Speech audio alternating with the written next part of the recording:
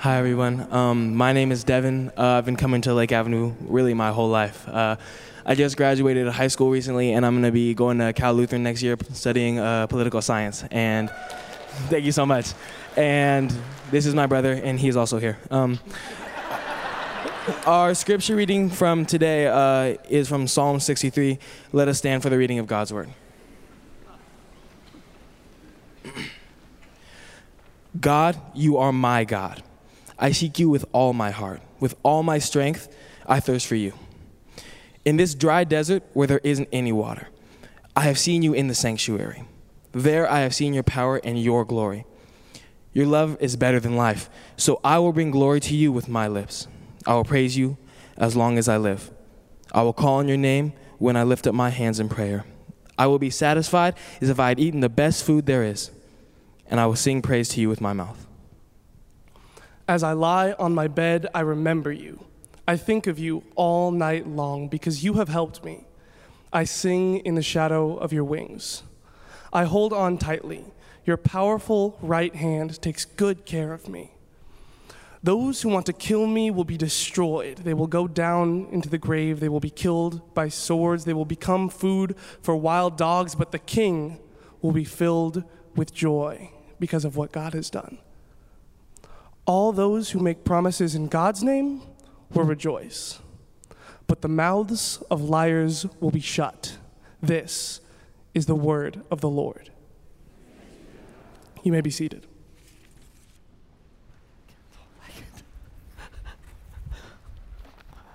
Thank you, Devin, and that other guy that you brought with Kendall. They're both heading back to the university. Just come every week and read scripture for us. We would like that. I've got to tell you this morning about this title that I have for you that I'm calling The Longing for Transcendence. I just imagine that in a series of messages about modern longings, you might think there are a few people that you know in this modern world who would say that one of the things they long for is transcendence. I mean, I want you to think about your own longings. Does the word transcendence pop into your head when I ask that? Or do things like this? Russell Madisich said at the car show, the thing he longs for is a new Porsche. I don't know if Jeff's going to get one of those. You might think all sorts of other things, winning the lottery, getting a good health report, the Dodgers this year winning the World Series.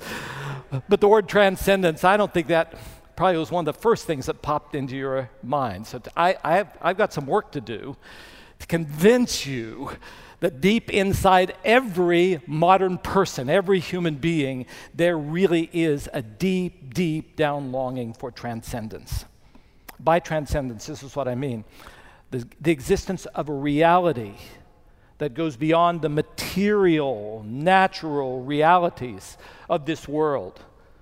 Transcendence refers to a whole view of our world that believes that this material world with its natural causes and all of its processes, that's not all there is. That the one who believes in transcendence believes that there is a reality that really is a part of everything that's real, that is transcendent. So, back when John Naisbitt wrote his first Megatrends book, anybody remember that book? It was #1 bestseller on the New York Times for 2 years. He wrote of a growing influence in the world, a worldview among many scientists, and he said some in technology, that seeks to explain everything in our world just by natural causes. Naisbitt predicted as one of his megatrends that people would react against that kind of mechanical view of this world. And so he said one of the trends that he thinks we should expect is that people in the future will become more and more interested in the supernatural, in the spiritual, not less. More and more religious, not less. That doesn't mean they'll go to church, but there'll be this longing for spirituality. And I already had seen the truth of some of Naisbitt's predictions when I lived in Germany in the 1970s, because everybody was already saying that Europe had become a fully secular society, that nobody there that I would meet when I lived in Germany would be interested in any kind of religion. But I'm telling you, that was not true. During even those years, the growth of religions like New Age and even the occult, even among the most highly educated in Europe, I'll tell you, it was remarkable. So there was a Stanford University sociologist, a man named Theodore Roszak. He wrote a book a number of years ago called Where the Wasteland Ends.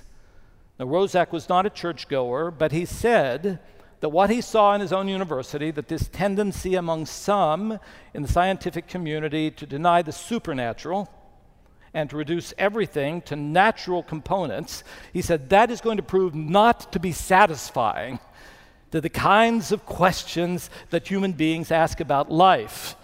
There was one phrase that I wrote down because I just thought it was just so thoughtful. He said, there is an irreducible intuition in human beings that reality is awesomely vast. He said that people intuit that there is, of course, a natural world, but he also said that we intuit that there are supernatural realities. And he insisted this, that if you try to eradicate or suppress your search for something greater in this world than just yourself, it's going to be like trying to put a cork in Old Faithful. I'm sure you know that if you could put a big enough cork in Old Faithful, that it wouldn't keep Old Faithful from erupting. No, it would just break out in all sorts of crazy ways and crazy places. Now, I became the most convinced of what I want to talk to you about, this longing for transcendence, when I was studying in Cambridge, England, and I heard a sermon on Psalm 63. Yeah, the sermon that you guys read. Well, this are preached by all people by a scientist. He was a chemist who had come to faith later in his life and had sensed God's call to ministry. So he loved being a scientist because he loved studying the material world and all of its natural processes. But he had come to believe that good science acknowledges that all reality cannot be explained in terms of natural things and natural processes alone. Deep, deep down in his heart, he knew there had to be something greater than just this natural world. So what he said, I love creation, but I also wanted to get to know my Creator. And the title of his sermon back a long time ago was The Search for Transcendence. So I just stole it today, just to let you know. Now, I'm sure you know we have a number of wonderful scientists in our church too. And the places where they serve always kind of blows me away. One of them is one of the main leaders in our prayer ministries and is on our ministry council, and that's Dr. Steve Cunningham.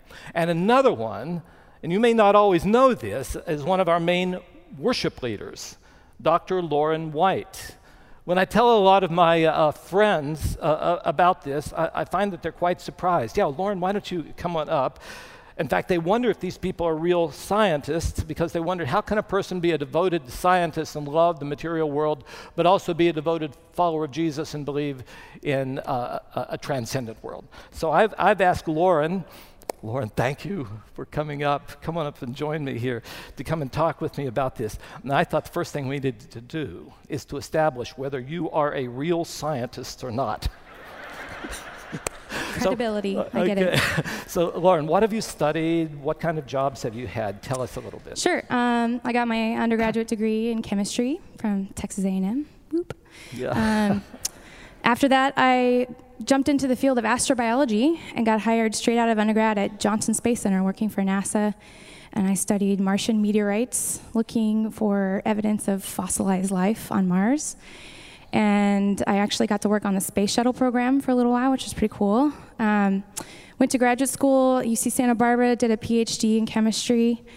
Loved astrobiology, so I studied under a professor at the Jet Propulsion Laboratory for NASA, and the project was Origin of Life from hydrothermal vents. I finished that project, and JPL hired me full-time. I jumped into engineering. I wanted to work on flight projects, so I've worked for about 5.5 years as a systems engineer. 2 projects launched and are on the space station operating, which is pretty fun. And the next one that I'm working on is the Mars 2020 rover that's launching next year. All right, think about this. So Lauren, you are a chemist, you're an astrobiologist, you're an engineer, or as I always call you, a cool rocket scientist. But at the same time, you write these worship songs about Jesus, and you lead us in worshiping God. How do you put this science and your worship and your music in? How do you put that together? Well, engineers don't socialize very well, so I come here to... No, I'm just kidding. I'm just joking. Sorry, I threw that in. I didn't put that together. God did. He gave me the ability to do music and a passion for that. He gave me the ability to do science and a passion for that too. And so I just do what he calls me to do and use the gifts he gave me. I believe all of us are uniquely gifted, and that when we use those gifts and we use those talents, for me, it makes me feel nearer and closer and more alive in Christ because I'm serving him the way he intended me to. Yes, I agree. I spoke about this chemist pastor who loved being a scientist before he became a Christian, but then after he had met his creator through faith in Jesus, he loved being a scientist even more. Do you think that your relationship with your maker even enhances your work as a scientist? Yeah, absolutely. I studied these hydrothermal vents at the bottom of the ocean. Before we even discovered those in the 70s, we didn't even know life could exist down there. And there's these very unique environments that only these types of microbial life can exist in. And I often during the work wondered, how did God create that? Did he do it using the chemistry that I'm testing? And will he reveal that to us someday? I didn't have to take some kind of a leap with that work and suddenly think there's not a God in all of that. In fact, it reaffirms my faith to see the unique environment and how life exists in all of these crazy corners of our planet. All right, now we're coming to the big part. Lauren, I want you to envision being a scientist without any connection to God. So do you think that would change anything? Do you think you would have any kind of longing for transcendence? If you say no, this will be a short sermon. So, everything would change. Everything would change. The analogy that comes to mind is, in engineering, we use calibration targets for a lot of our imagers. They have a known resolution and a known distance, and we can use our cameras to calibrate against those. In science, we use calibration curves.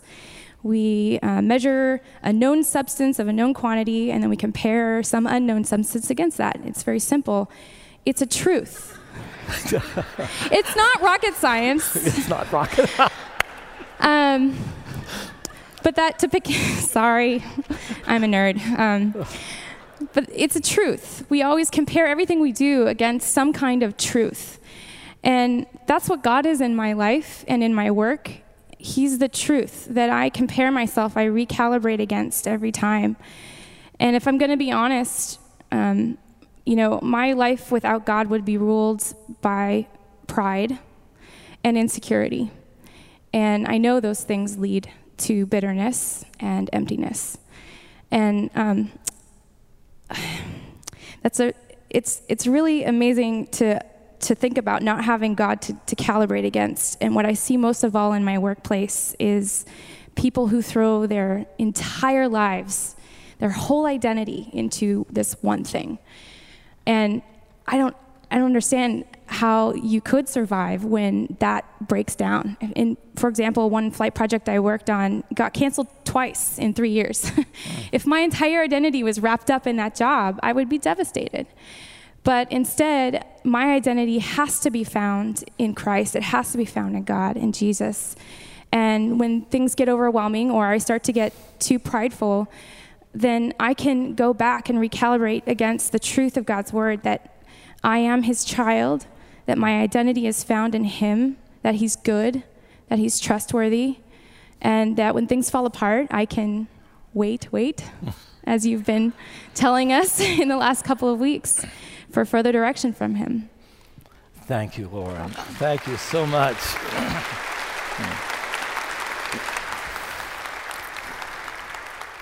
So in just the moments that we have left in our service, what I want to do is to have you open up to Psalm 63 and take you to David, King David, who wrote this, his longing for transcendence that's there in that psalm. It's a Bible passage, I'll tell you, that has so much shaped my ministry here and has affected my witness to Jesus enormously. What I want us to do is just walk quickly, kind of envision yourself walking through this desert that David was in when he wrote this psalm. And there really are three clear phases of this. And then I'm going to tell you the two reasons why I've taken this time to talk to you about this and why it's so important to me. So let's think about journeying through that desert. The first phase they had to do was identify the greatest need that he had. Lauren, you've helped us to do this. The greatest need that he had, and it came in verse 1. You, God, are my God. Earnestly I seek you. I thirst for you. My whole being longs for you in this dry and parched land where there is no water. So I want you're putting yourself into King David's shoes here. He wasn't in that desert by choice. This wasn't like you and me running out here to Palm Desert for a vacation. That's what it wasn't. No, he was hiding in that desert place with his life in danger. Now, this may have been the time when his son Absalom tried to steal the kingdom from King David. If so, just think about it. He must have had many needs in that desert that day. They would have been the basic physical needs. I mean, he was homeless. He needed lodging. I mean, he didn't have any water. He didn't have any food. He would have had his occupational needs. He'd lost his job. Would he ever be king again? Where do you go from there? He had relational needs. His family was broken. His closest friends and associates had turned from him. Now, in that setting, what would your greatest longing have been in a time like that? So I looked at this and I said, what is the greatest need that David expressed that he had? And you heard me when I read it. My whole being longs for you, my God. Even though I'm in this dry and parched land where there's no water. So David was speaking here of this point I'm trying to make to you today, that there are both these natural and supernatural realities in our world. I mean, I'll tell you, he understood natural and material needs, didn't he? He said, I'm in a hot, dry, parched desert land, and I'd like to have a glass of water. But at the same time, he was aware of this supernatural, this spiritual, eternal part of him. And as hard as I think it is for many people, maybe even for us to grasp, his deepest longing was for God. It's as if he said, my body, yeah, it longs for water, that's for sure, that's real. But my whole being longs for you, my God. So he must have been in my sermon last Sunday from his other poem, Psalm 91, that even if he got water, it would not last. But if he had God, even death could not take God away from him. So let me make an assertion. I want you to think about your own life, and if you agree, the deepest need of your human heart is to know God. To walk with God, to dwell with God. I'm telling you, this is at the heart of the Bible. It starts at the very beginning.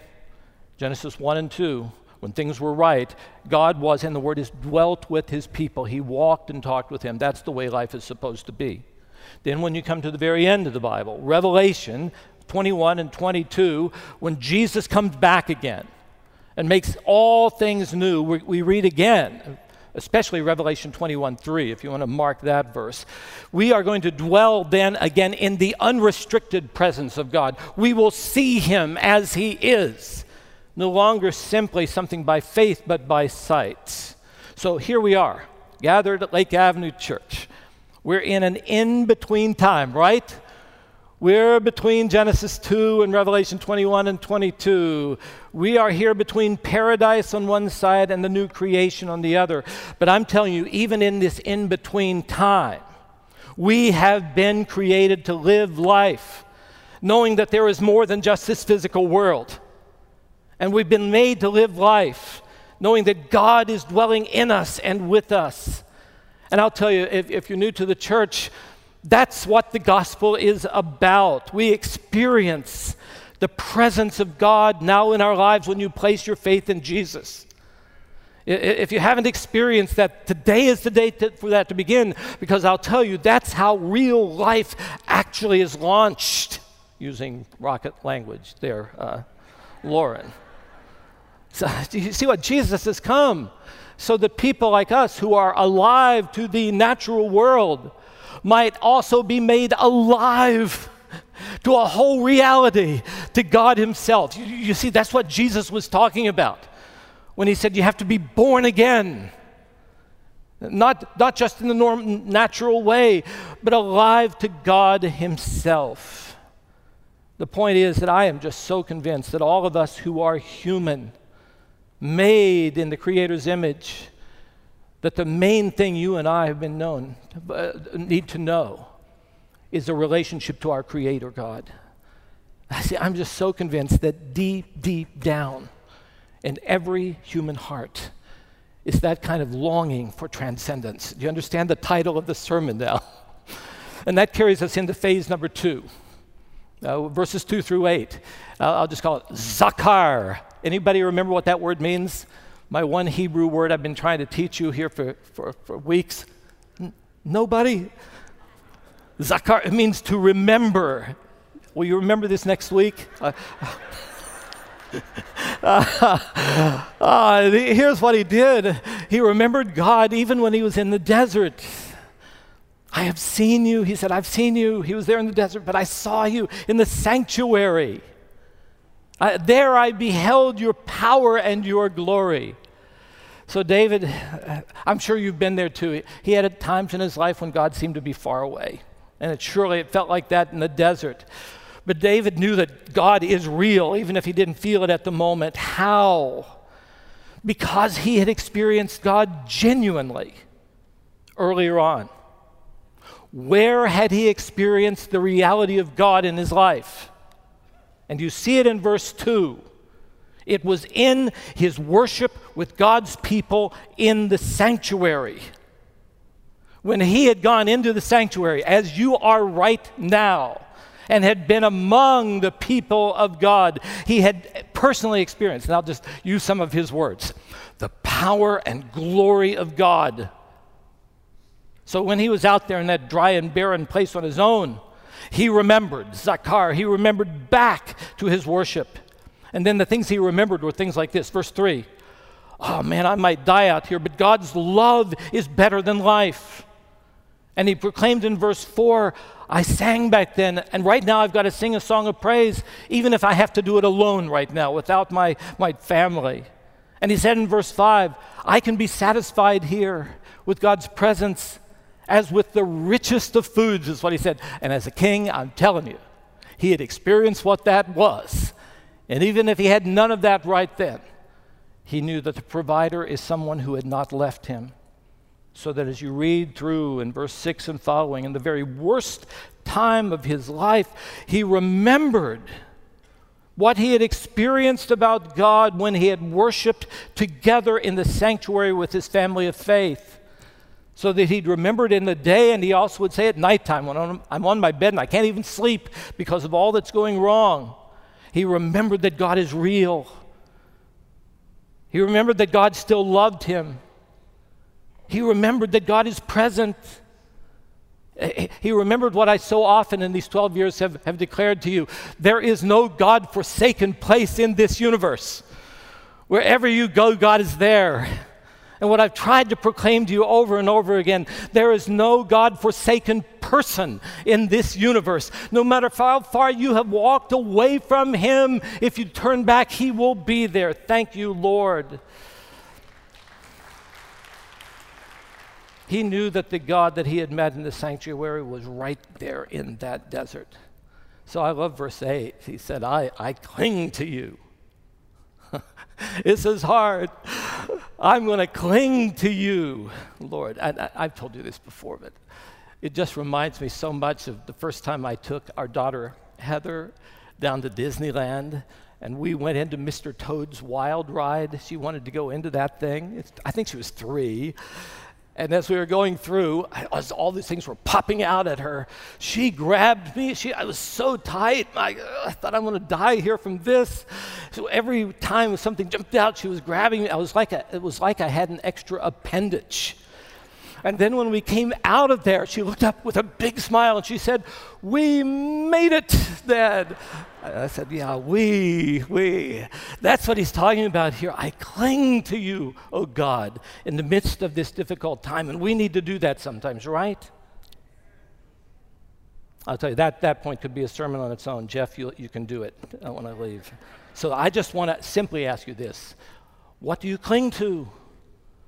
When you're in those desert times, and even when sometimes it feels like God is far away, I'll tell you, when you've experienced Him here, and you take time in those times, when you go out into the workplace or whatever happens, and you remember, you'll know that here I can cling to you, and you will never leave me.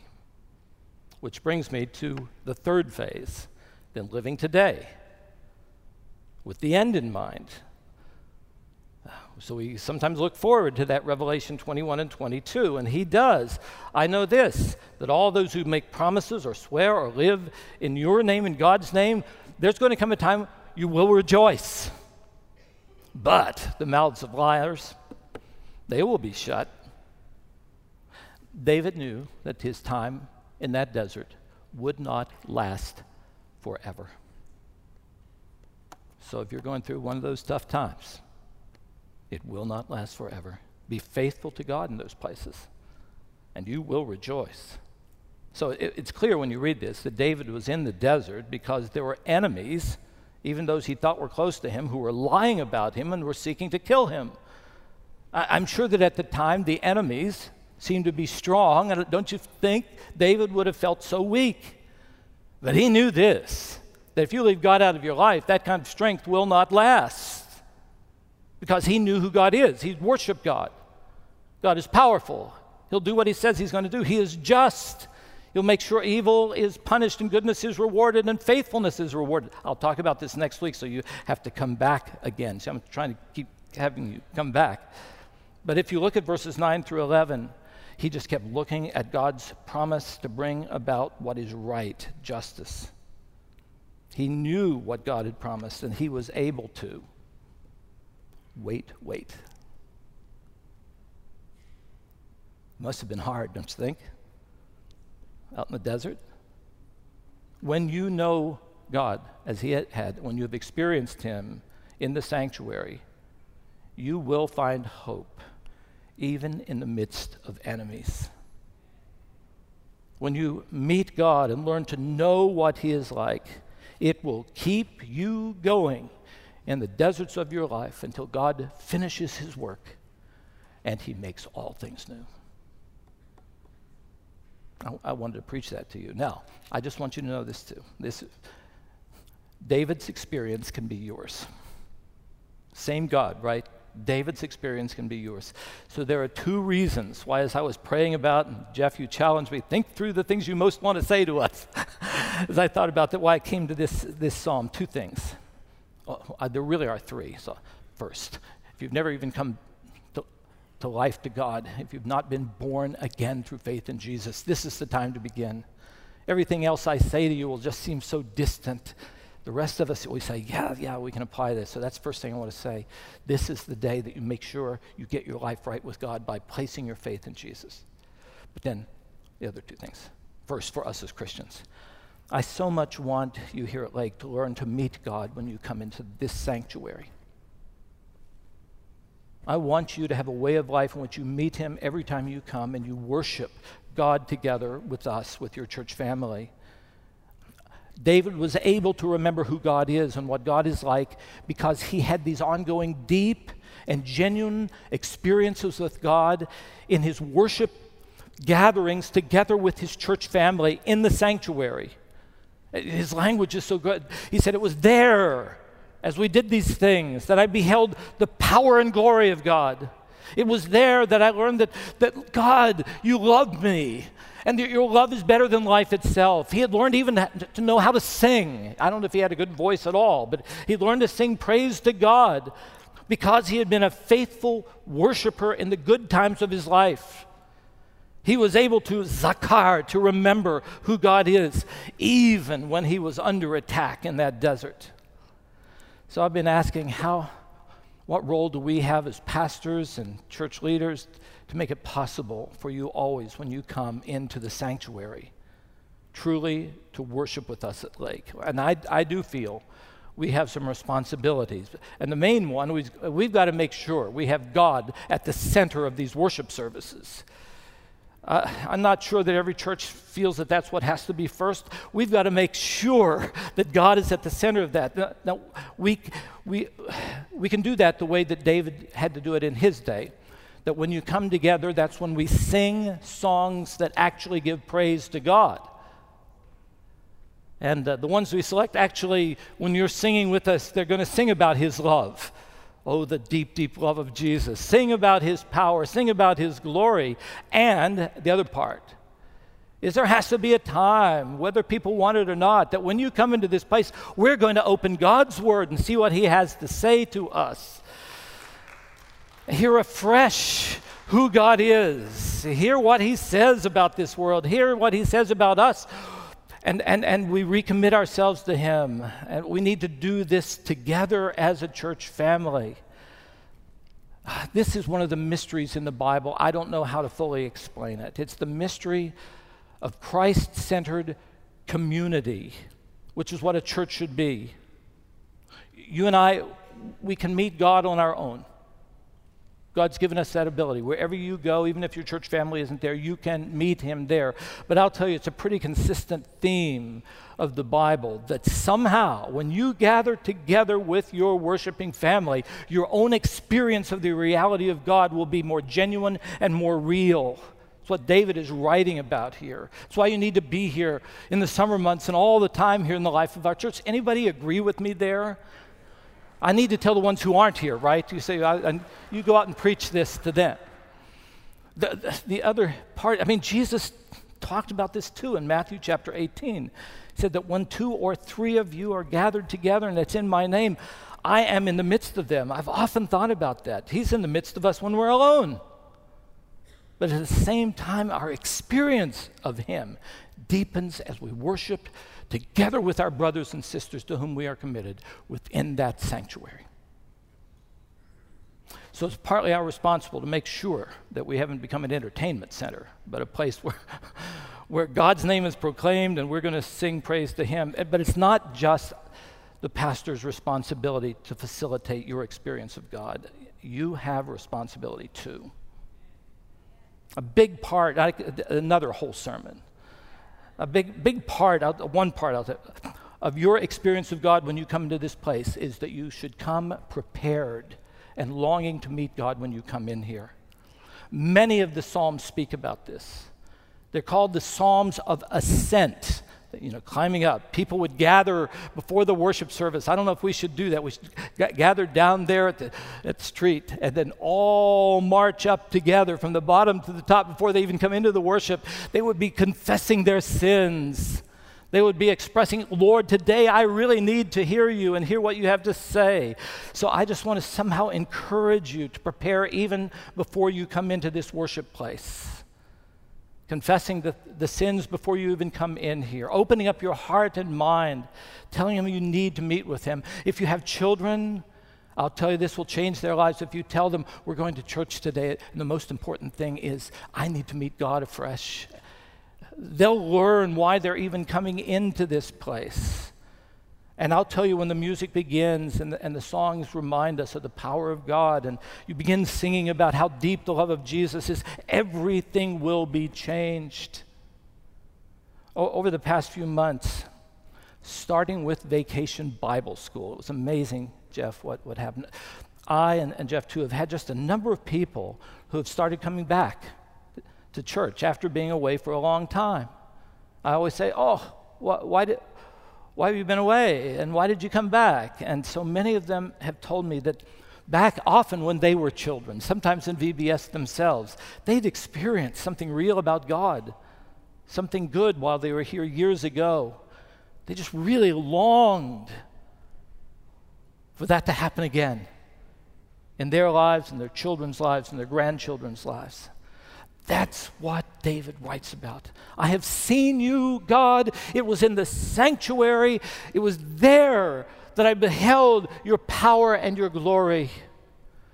I'll just tell you, when you meet God in the sanctuary with your church family, you will be ready to face whatever happens in the deserts of your life.